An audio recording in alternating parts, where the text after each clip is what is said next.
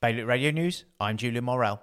Former Jersey Government CEO Charlie Parker stopped giving his salary earned as a non-executive director of New River to charity on the day he left the civil service, the company's annual report has revealed.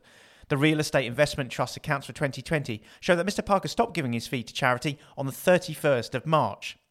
A recent travel survey in Guernsey that captured nearly 1 million vehicle movements each week to and from St Peter Port demonstrated that the island's dependence on the car is unsustainable, according to the Health Improvement Commission, which said that the shocking statistics would serve as an important benchmark for future policy.